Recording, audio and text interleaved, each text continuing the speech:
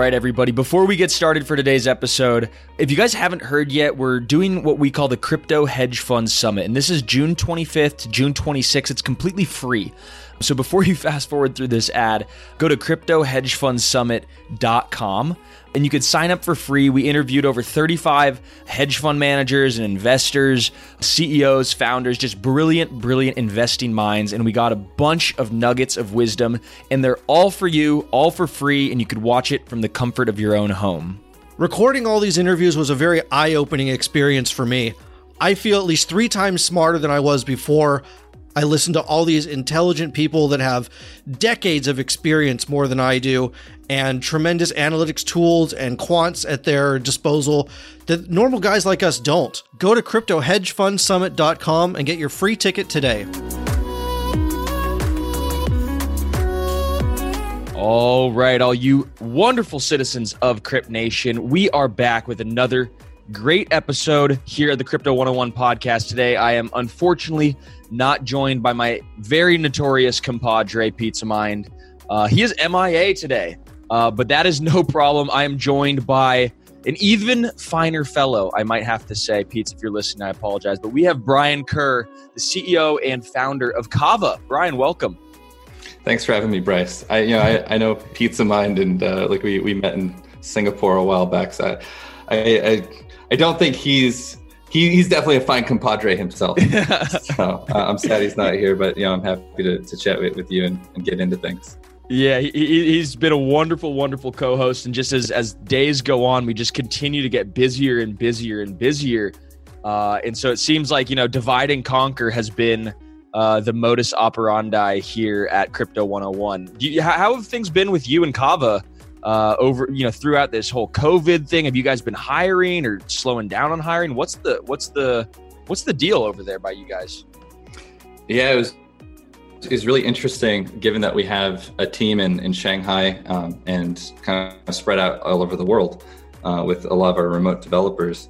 So we actually got to see COVID happen kind of a month and a half before everyone else over there. And then as we sort of saw our signs of the people couldn't go to the offices anymore, they started staying home. They told us about how they couldn't leave their house every other day.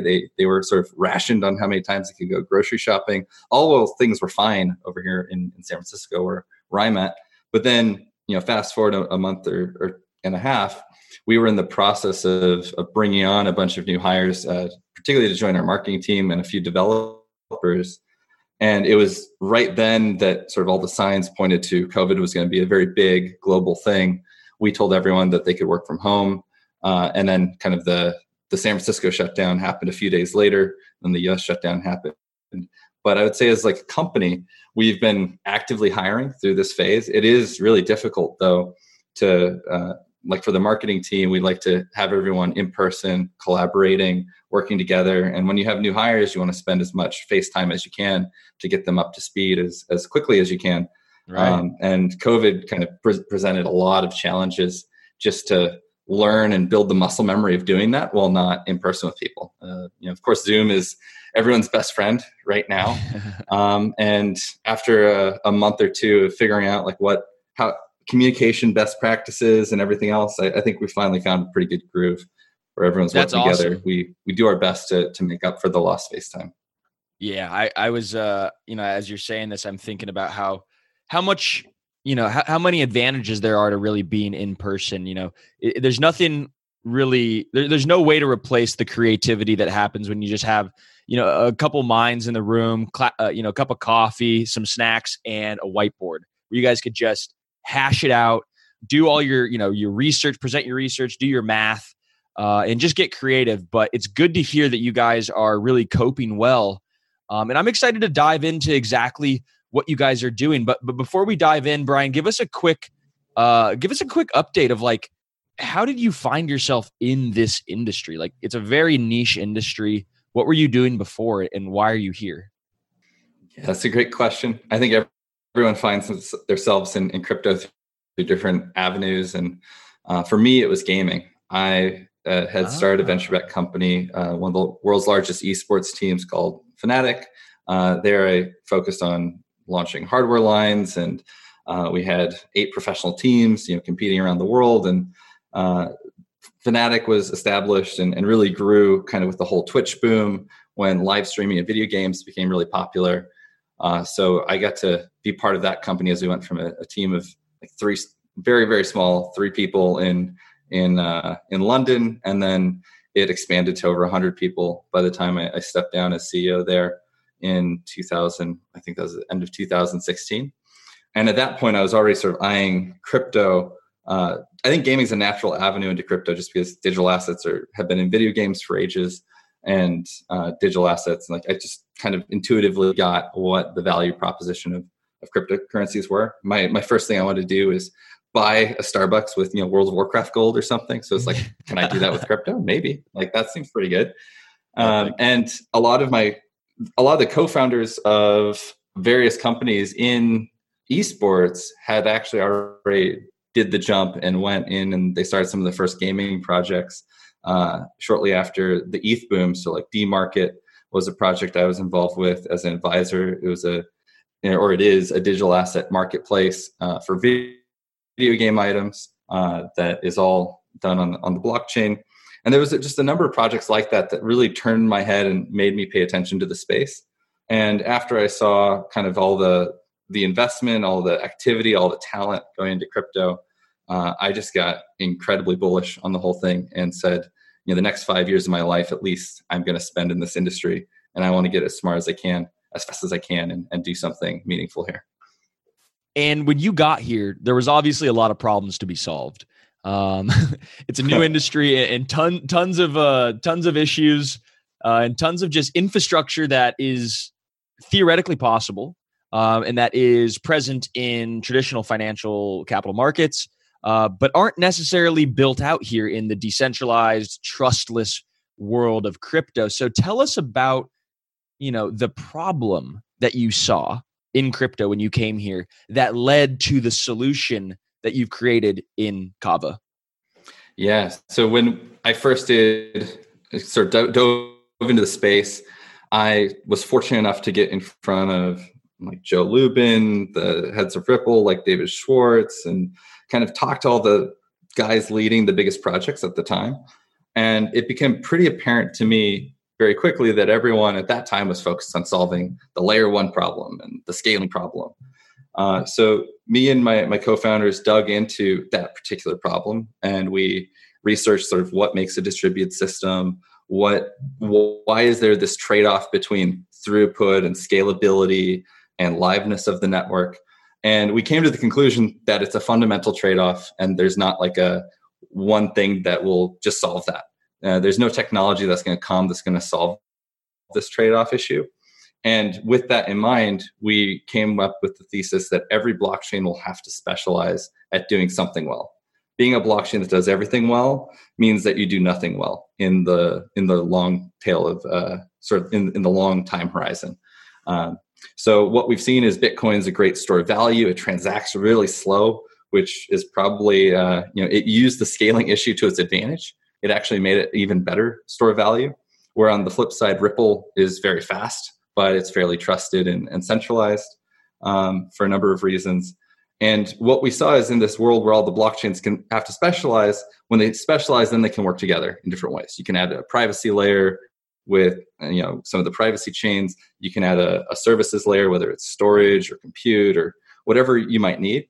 And you can combine these to create a stack of technologies that's very much like what we have on the internet now, where they're called web services or microservices that are behind every application that runs.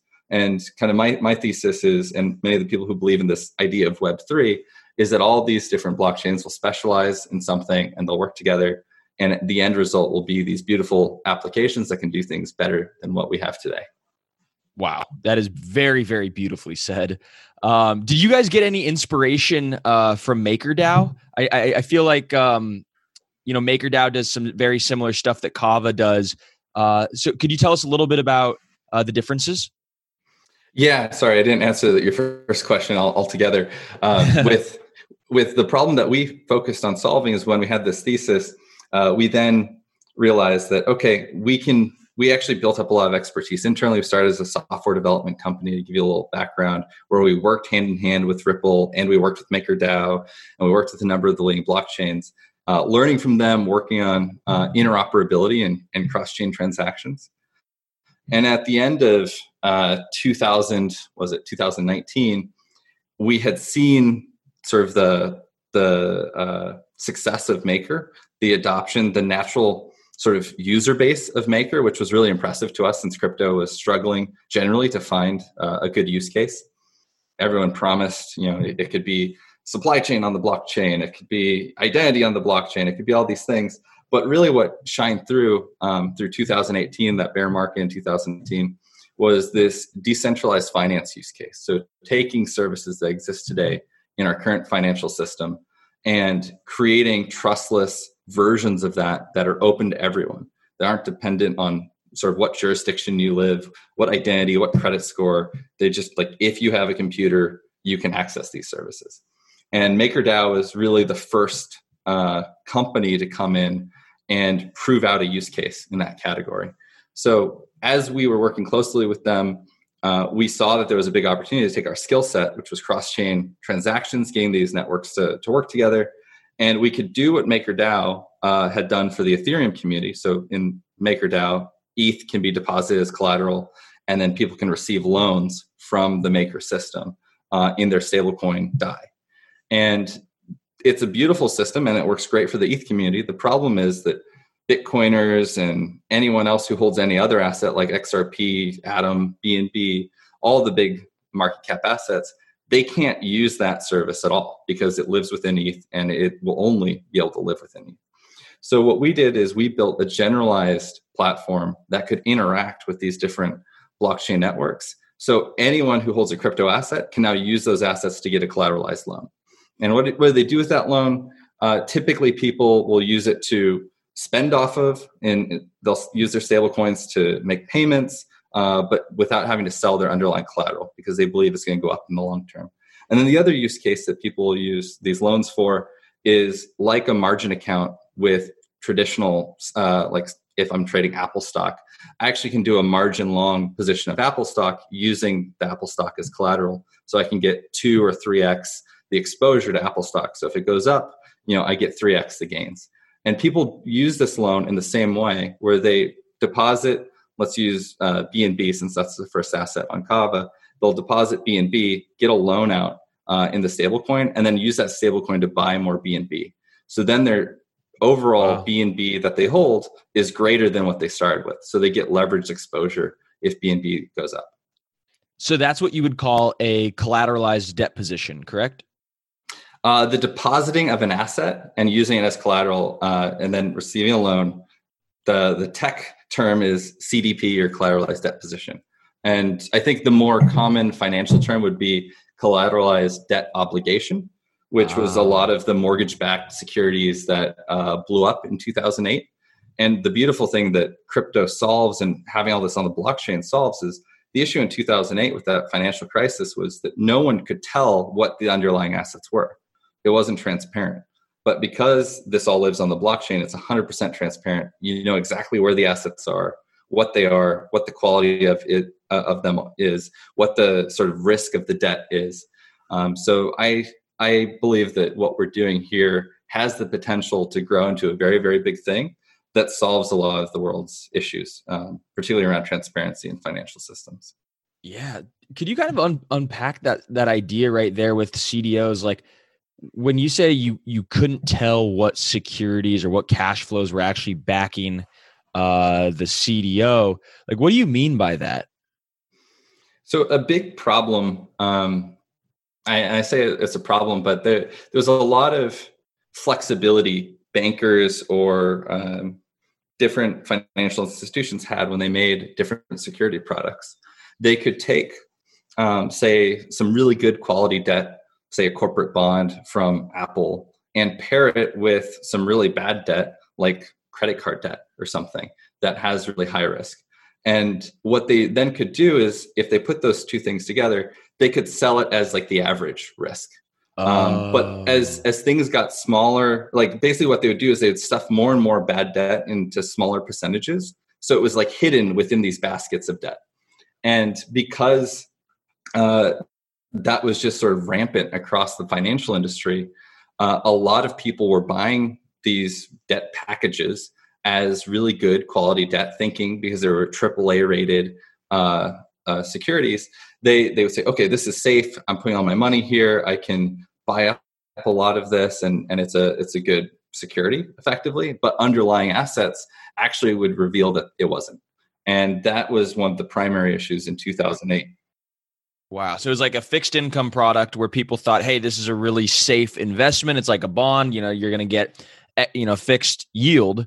And then it just blew up. Yeah. Like a quarter of the debt underneath defaulted. Right. And holy crap. The whole thing would cause this big snowball that trickled from pretty much sort of debt backer to debt backer. Anyone who was holding these securities had to cover their losses. They had to liquidate things. And that was sort of the big snowball of 2008. But it was all because there was a lack of transparency and also a lack of regulation and oversight. Wow. So we're covering a lot. You've been in crypto for a long time. There's been some things that you witnessed in the traditional financial world that you saw, crypto could be, provide solutions for. What kind of cataclysmic failures in crypto have happened that have maybe, I'm trying to frame the question of like, we have these smart contracts that sometimes they go a little wonky, right? There was parity, there was the DAO. There have been some cataclysmic events in crypto that have wiped out blockchains or wiped out money and wallets and all that kind of stuff. So how safe is it really to leave your crypto locked away in one of these smart contracts? That's a great question. I think the answer is it depends on what network it is and what that smart contract is doing.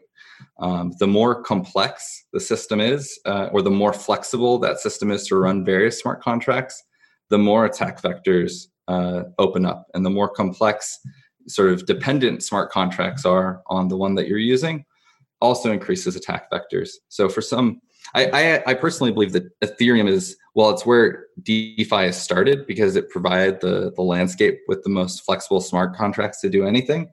At the same time, I believe the future is going to be very risky for the Ethereum DeFi platforms just because the attack vectors are huge given Ethereum's open smart contracting system.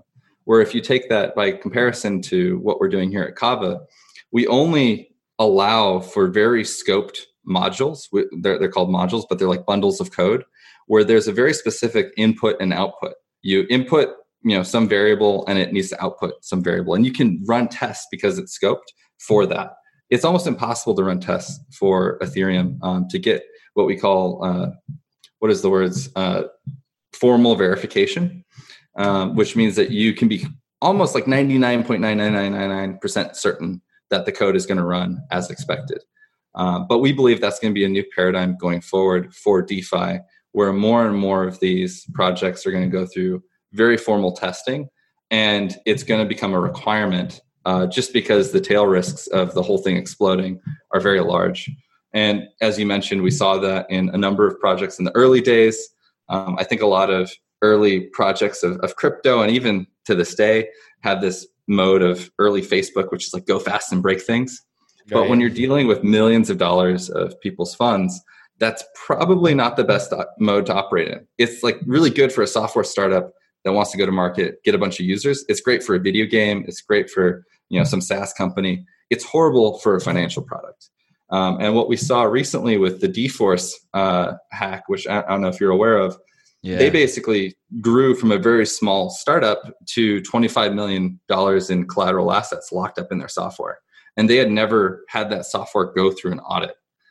So it was just, completely exposed. No one did any testing. It was like, you can think of it as like a guy hacking in a basement, and he makes some code one day. It's like, oh, this is really cool. And he publishes it live. But then all of a sudden people like it and they start using it, but no one's actually doing the due diligence to see what's happening. They just like sort of the results in the short term.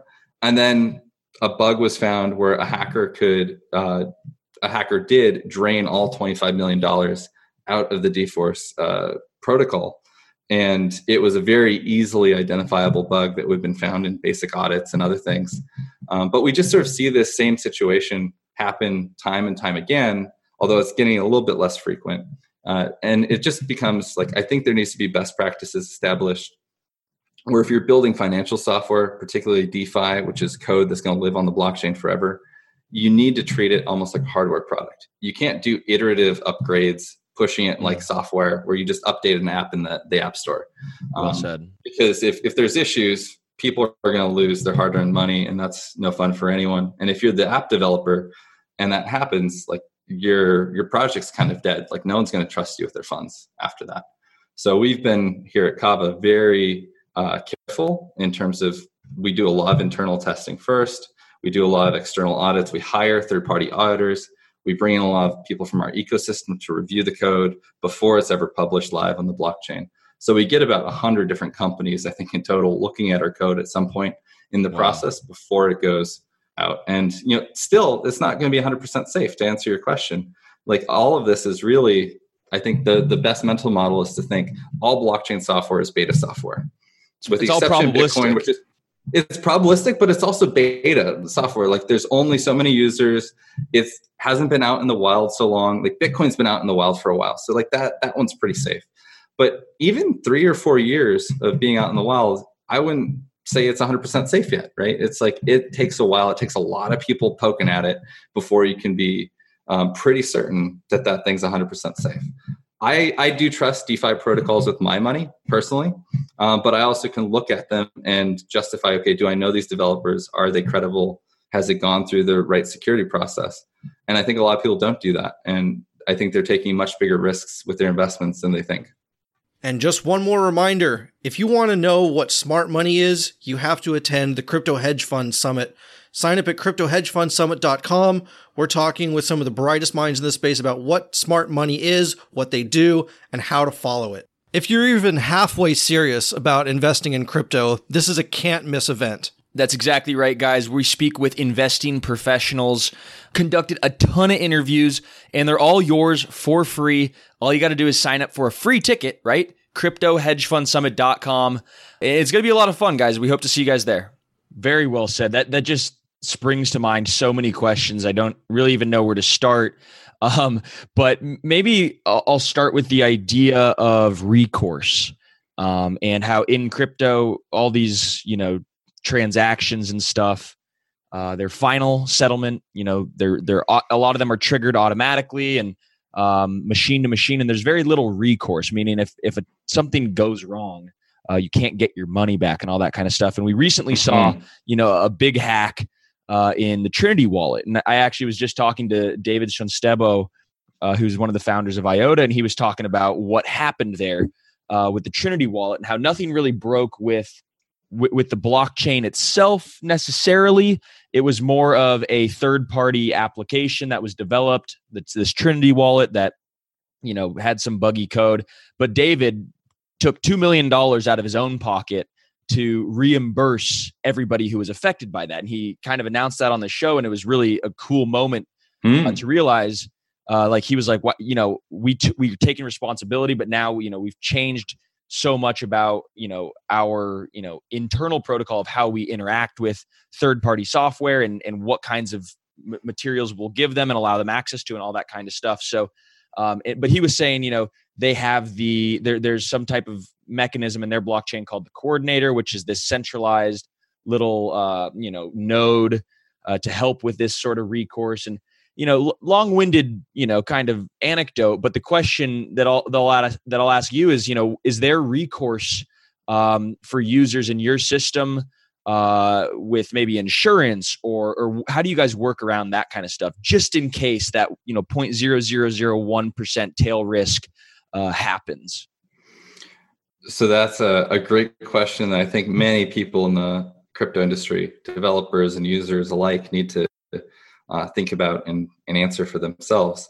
What I would say is, because DeFi is still such a small niche area, although it's one of the biggest in crypto, it's still very niche. The ability for people to offer insurance products, like, if I'm taking a flight somewhere, I get flight insurance in case I get sick or the flight gets canceled or, whatever. I don't think that will be available for another 6 months to a year, but it's coming. And I think that, I know a number of projects that are actually building insurance products currently. It takes time to build these. But I think that when people are putting their funds into them, into Kava, into DeFi protocols like Compound, it's nice to have that insurance if you could, and people would pay a premium for it. And I think that is coming in a trustless fashion where it's not a centralized party. It's not like Lloyd's of London insuring you or something. It's a service like QuantStamp, I know, is working on it, and there's a few others. And that's going to be really nice because it means that the industry is maturing when they're finally available. But for the time being, there isn't anything available. And that means that you have to know that you could lose all your funds in this risk. And I would say, like what the guy at IOTA that you mentioned did is it's very generous, and he absolutely did not need to do that. And he probably shouldn't do that because it actually encourages people to look for hacks and steal people's money because someone else is going to sort of balance it out at the end of the day.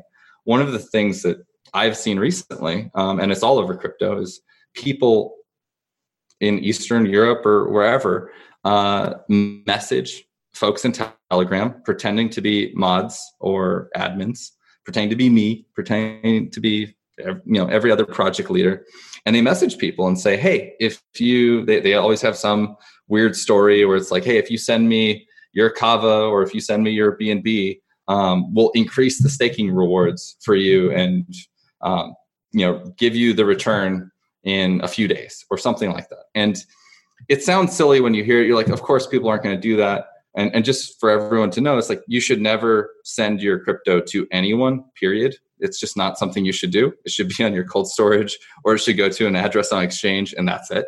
Right. There's not really a good reason to send it directly to people.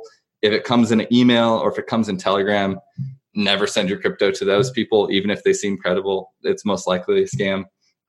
It's our modern era of the Nigerian prince emails. And but what happened recently with Kava is, someone messaged me and said, hey, I just had all my funds stolen. I fell for one of these scams. And the unfortunate thing there is, as a project leader, I could look at that and say, oh, wow, that person just got, scammed, and it really sucks for him. And I wish I could help. And there's things like what we could do is like maybe blacklist addresses or everything. Turns out the scammer used a Binance address. So it's like, we can't blacklist Binance. That would be silly. And then the other thing that I realized is when someone gets scammed, you can't tell if the person who's saying that they got scammed is the scammer themselves. They might say, oh, I lost all these funds to a scammer. Right. Please, help me send some funds to me. Because they could be the scammer themselves. It's like it's a nested scam. It's a scam within a scam. And that's also happening in crypto. Scam. Yeah, exactly. It's an inception scam. And I think what these trustless crypto networks have to do just by default is, as humans, we're naturally driven by the search for better. But when it comes to hiring, the best way to search for a candidate isn't to search at all. Don't search, match with Indeed. When I was looking to hire someone, it was so slow and overwhelming. I wish I had used Indeed. If you need to hire, you need Indeed. Indeed is your matching and hiring platform with over 350 million global monthly visitors, according to Indeed data, and a matching engine that helps you find quality candidates fast. Ditch the busy work. Use Indeed for scheduling, screening, and messaging so you can connect with candidates faster. And Indeed doesn't just help you hire faster. 93% of employers agree Indeed delivers the highest quality matches compared to other job sites, according to a recent Indeed survey. And listeners of this show will get a $75 sponsored job credit to get your jobs more visibility at Indeed.com/podcast. That's Indeed.com/podcast. Terms and conditions apply. When you need mealtime inspiration, it's worth shopping Kroger, where you'll find over 30,000 mouth-watering choices that excite your inner foodie. And no matter what tasty choice you make, you'll enjoy our everyday low prices, plus extra ways to save, like digital coupons worth over $600 each week. You can also save up to $1 off per gallon at the pump with fuel points. More savings and more inspiring flavors make shopping Kroger worth it every time. Kroger, fresh for everyone. Fuel restrictions apply. Save big on your Memorial Day barbecue, all in the Kroger app. Get 3-pound rolls of juicy 80% lean ground beef for $3.49 a pound with a digital coupon. Then get select varieties of flavorful Powerade, Body Armor Super Drink, or Arizona tea for 77 cents each, all with your card. Shop these deals at your local Kroger, less than 5 miles away. Or tap the screen now to download the Kroger app to save big today. Kroger, fresh for everyone. Prices and product availability subject to change. Restrictions apply. See site for details. What happens on the blockchain happens on the blockchain, and there's no admin or recourse, as you put it, that's going to be able to help you. So you really have to be responsible for your own funds if you're dealing in this space.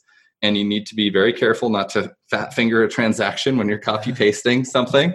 And you should be very careful about what you're doing. And if you haven't learned how to be careful, you probably shouldn't do it yet. And you should take baby steps before you get there.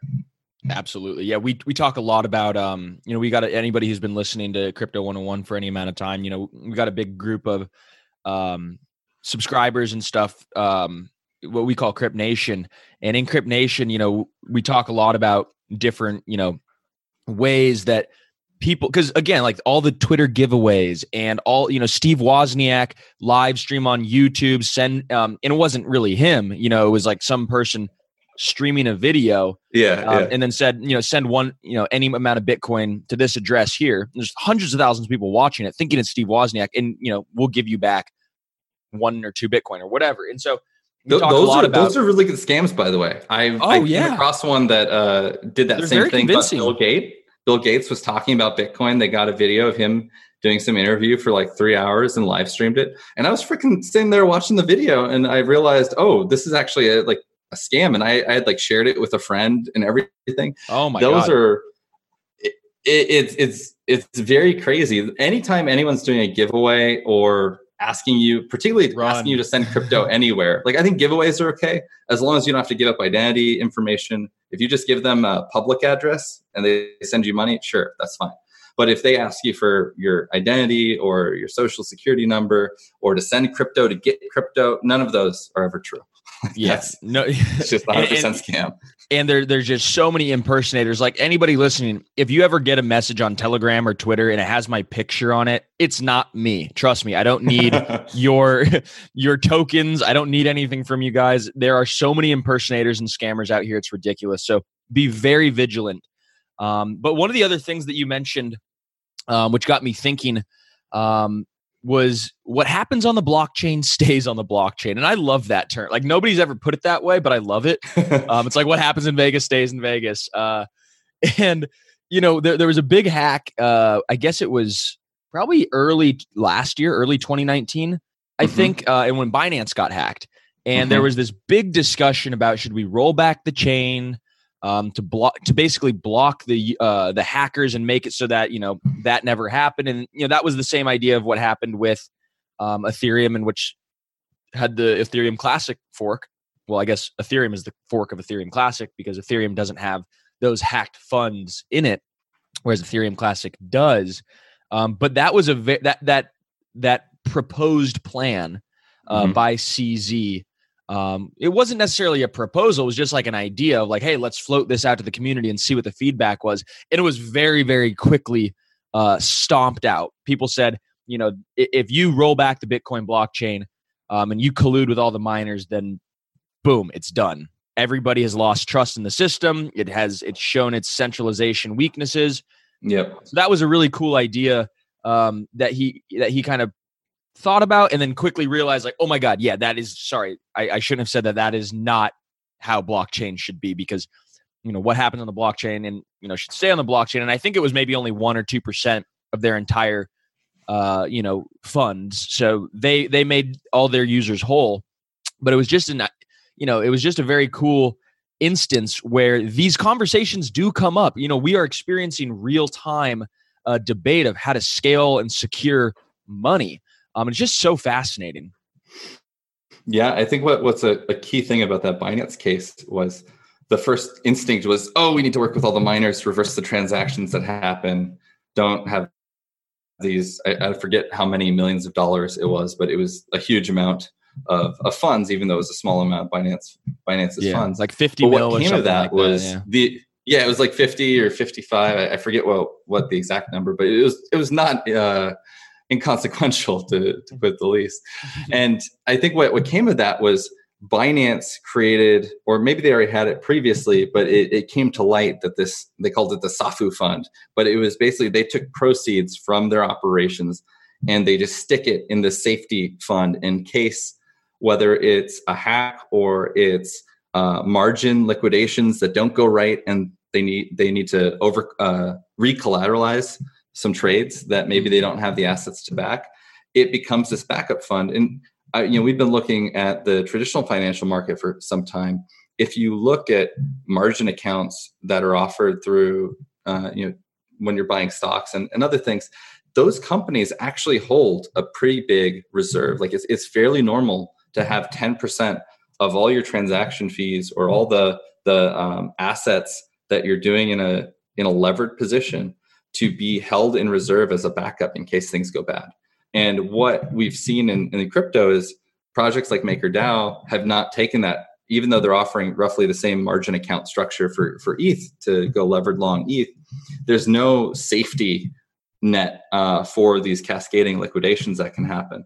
So while centralized parties like Binance and BitMEX and traditional brokerages and trading companies have been doing this for a long time, the decentralized versions have not. But I think we're learning that it's of critical importance, as you said, to have some type of insurance fund.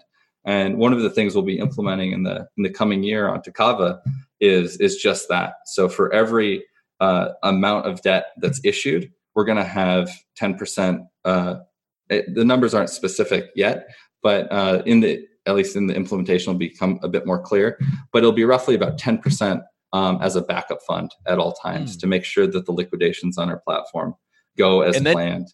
Yeah, and then you could make a really robust system that is resilient against, some of the problems that MakerDAO had when ETH dropped to like $85, a couple months ago, and in March, they had a series of cascading liquidations. Everybody was upset. Total value of ETH, liquidated was skyrocketing. So it's cool to see that, every time you have new blockchains and new projects, you're always standing on the shoulders of giants and reiterating and looking at what didn't work and boom, punching it up, implementing something that is a solution that didn't work in the past. So I'm really excited about all the things you're doing. And that same like train of thought just led me to this next question, which is there are so many amazing projects being built outside of Bitcoin, but Bitcoin still is, the monster of the group, whatever, it's a $200 billion market cap compared to, Ethereum at maybe a $20 billion market cap. It's like 10x as big as the next thing.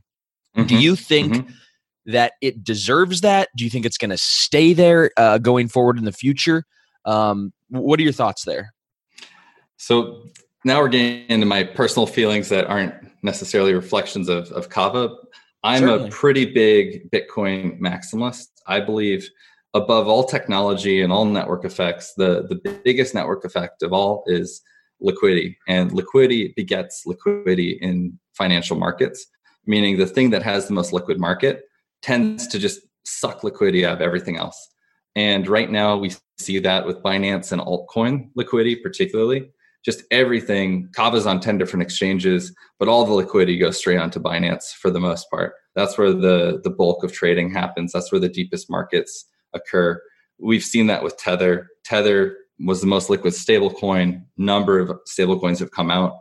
But because liquidity is already there for Tether, it's next to impossible to compete with sort of their offering. And that's why Tether is now at, I think, something like 6 billion today. 10. It's 10, yeah. But what's crazier is the volume or the amount of Tether traded is just massive, and it's growing every day. And Bitcoin's like the king of liquidity of the crypto markets because most people buy Bitcoin as their first thing in. It's just, and most trading pairs are to Bitcoin itself. Bitcoin is the deepest and the most liquid market in crypto outside of, maybe Tether's a bit deeper. I'm actually unsure about those numbers, but those two, I think, will remain kings for as far into the future as I can see. And that's actually why I was just going to say, and that's actually why we believe that what Kava is doing one of our main missions is to get DeFi working for Bitcoin. It's been impossible to have Bitcoin interact with any other network to date, but there's so many people that want to have loans based on their Bitcoin holdings. They want to be able to use DeFi services with their Bitcoin, and it's the majority of the market. So opening up that gate is really what we're shooting for here at Kava. It's going to be the most, I believe it's going to be the most important thing that could possibly happen to the space in the next 5 years. I think, and the important thing is it'll unlock so many other financial products and derivatives and all sorts of other applications, but it has to happen first. And that's why we're focused there. You perfectly answered the exact question I was going to ask next, was about, why you decided to start on, BNB and not with Bitcoin, and is Bitcoin in the future and but you answered it perfectly. That's coming next. You guys are going to be operating with Bitcoin and all that kind of stuff. So that's really cool. And then the other thing I was going to say was I saw this post the other day that I thought was pretty true. I mean, pretty relevant. At the rate that Tether is growing, it is actually going to probably make Ethereum like the secondary. Tether is going to be bigger than Ethereum, and even though Tether is on Ethereum, again, it's across a lot of chains. But I thought that was pretty funny. Ethereum is going to be second to Tether, even though Tether is on the Ethereum platform.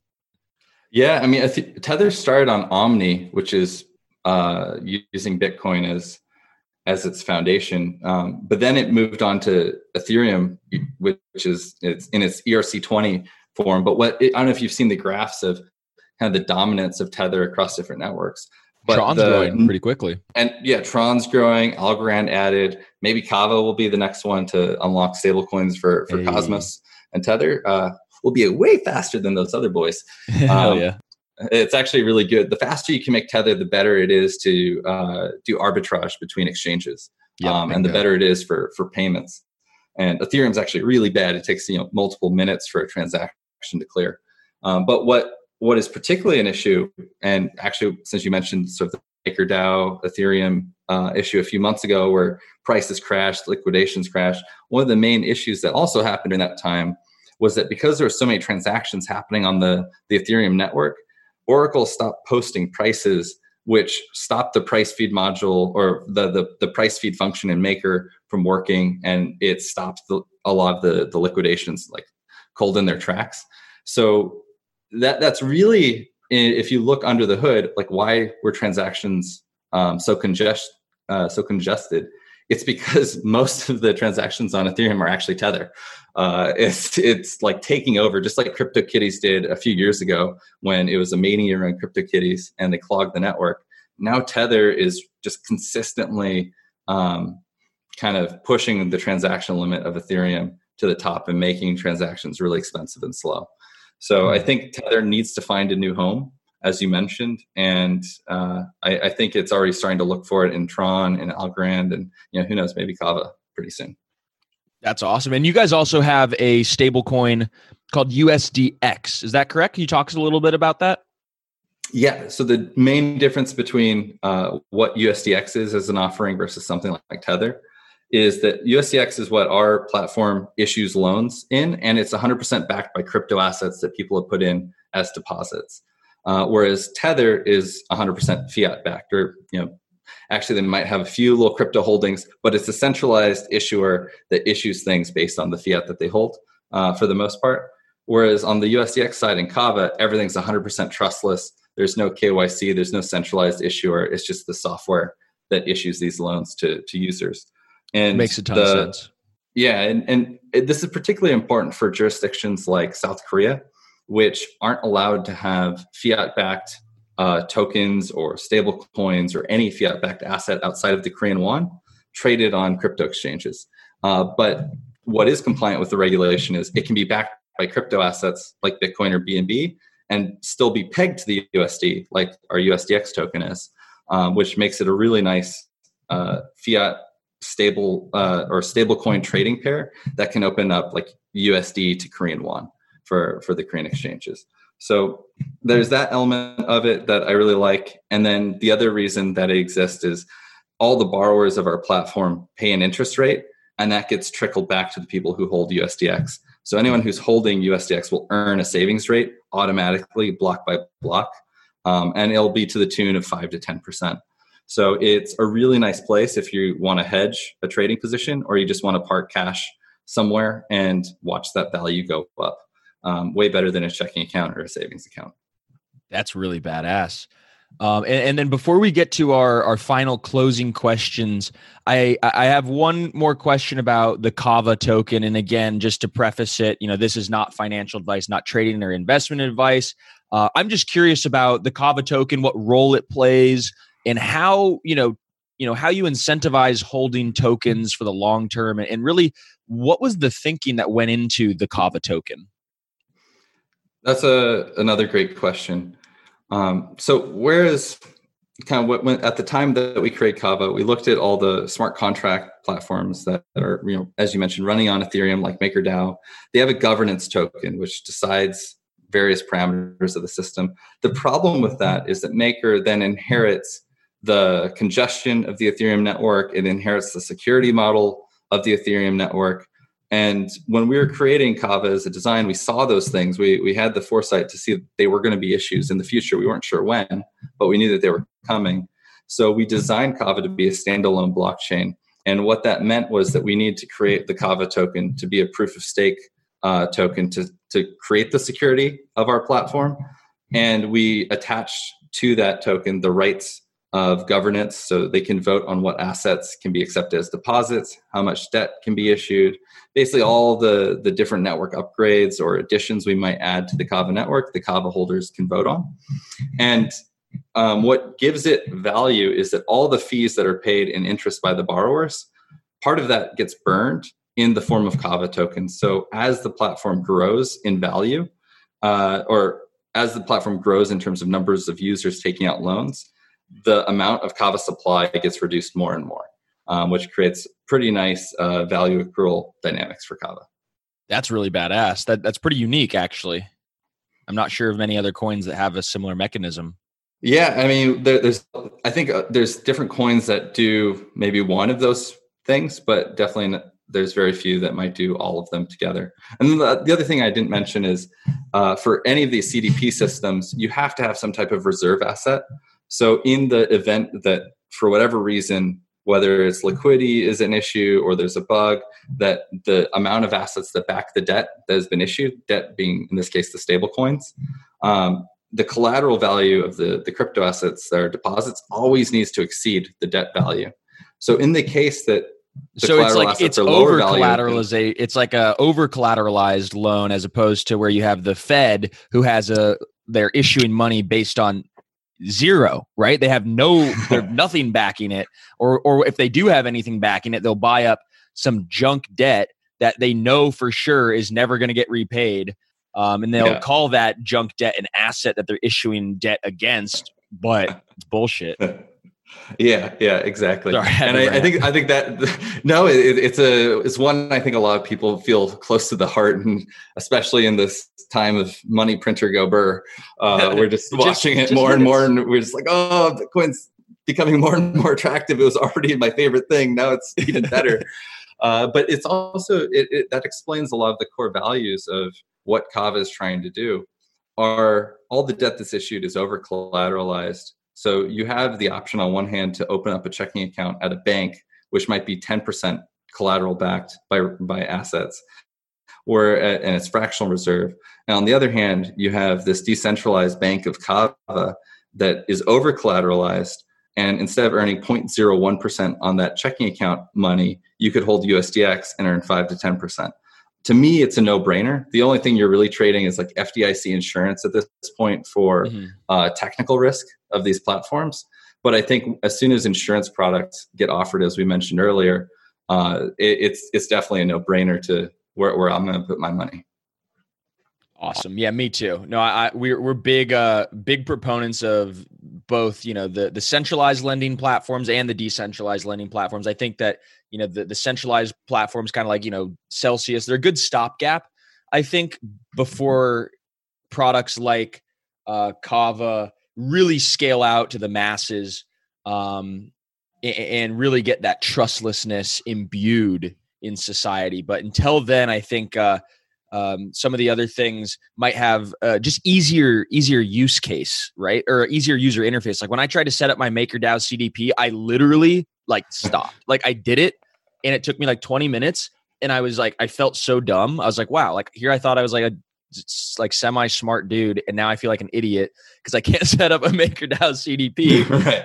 And I did it finally. And then I had my DAI, right? My stable coin that they issued me. And then I couldn't figure out how to like redeem it, like to get my Maker tokens back. Right? Like it was just like a big clusterfuck. Yeah.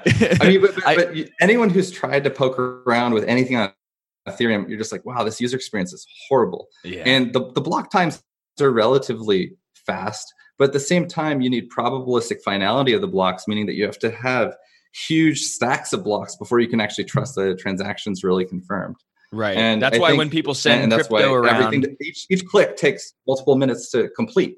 Right. Yeah. But then with something like the Cosmos SDK, or what Kava's built on, you have block times of 7 seconds with finality. And that means after you click in 7 seconds, you know the transaction's gone through 100% and you can be sure of that. And where that becomes really important is when you do cross-chain transactions. So you get the block time of one blockchain and the block time of the blockchain that it's going to. So we can move an asset on our for like BNB right now between BNB and Kava within under 30 seconds, and it becomes a much easier process to go through things. And there's a lot more intuitive interfaces that can be built as these clicks and finality times get faster and faster. Wow, that's amazing. And I guess that's really one of the cool aspects of Tendermint, right? Because you have this consensus protocol that many different blockchains could kind of all reference and use, and it's very, very, very quick settlement.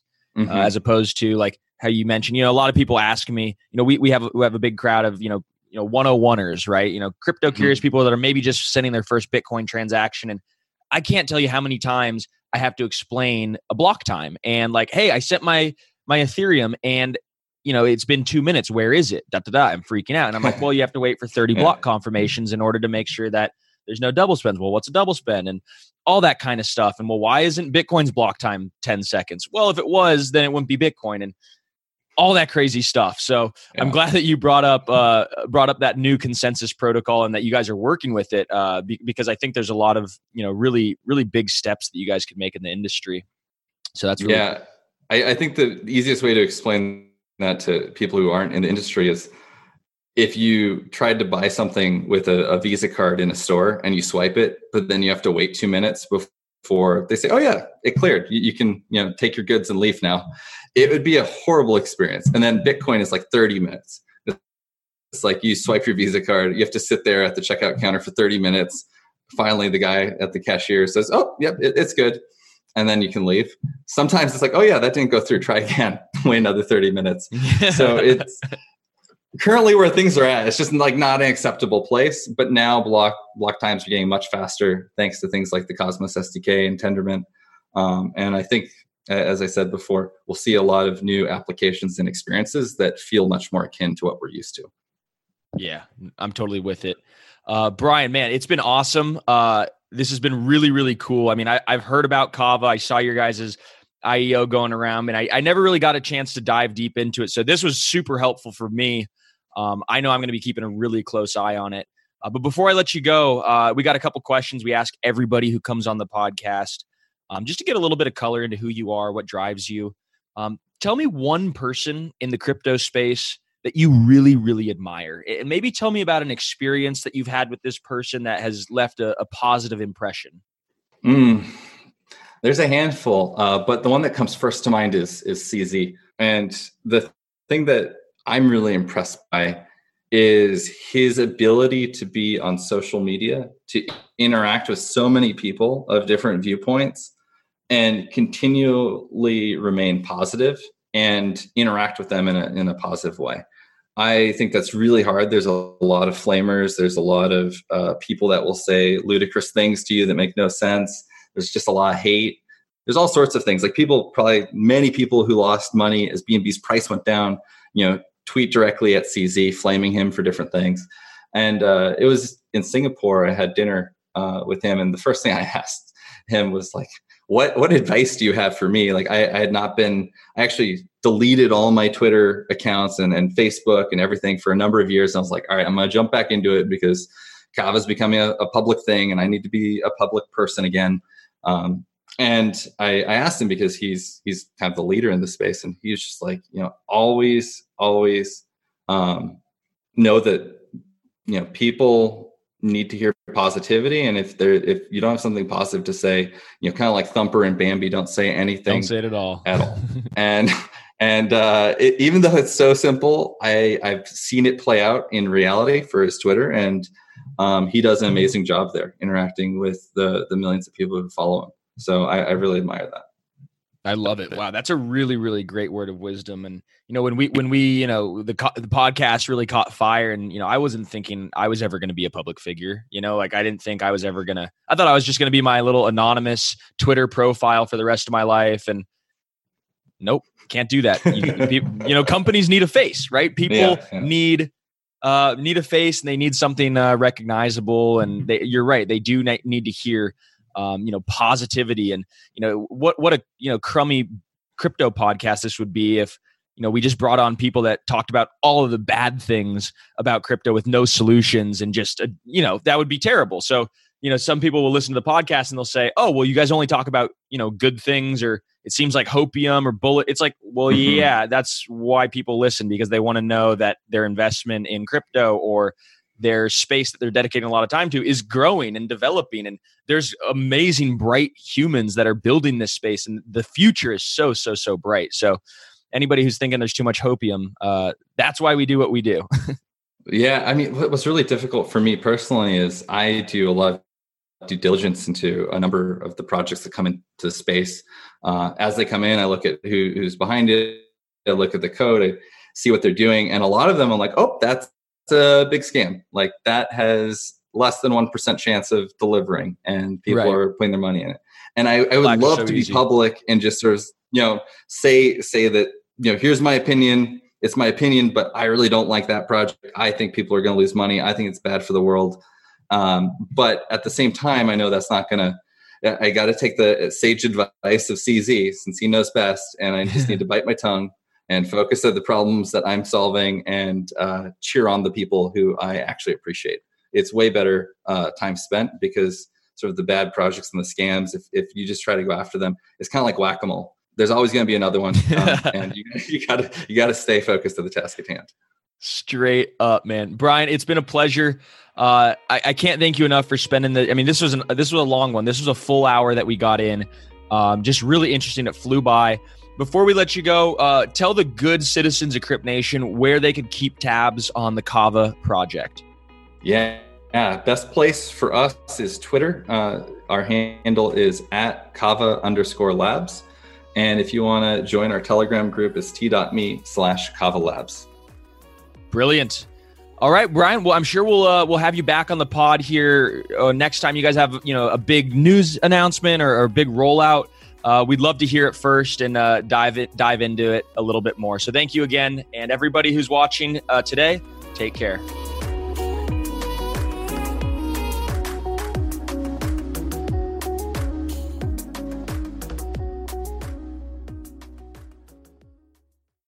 When you need mealtime inspiration, it's worth shopping Kroger, where you'll find over 30,000 mouth-watering choices that excite your inner foodie. And no matter what tasty choice you make, you'll enjoy our everyday low prices, plus extra ways to save, like digital coupons worth over $600 each week. You can also save up to $1 off per gallon at the pump with fuel points. More savings and more inspiring flavors make shopping Kroger worth it every time. Kroger, fresh for everyone. Fuel restrictions apply.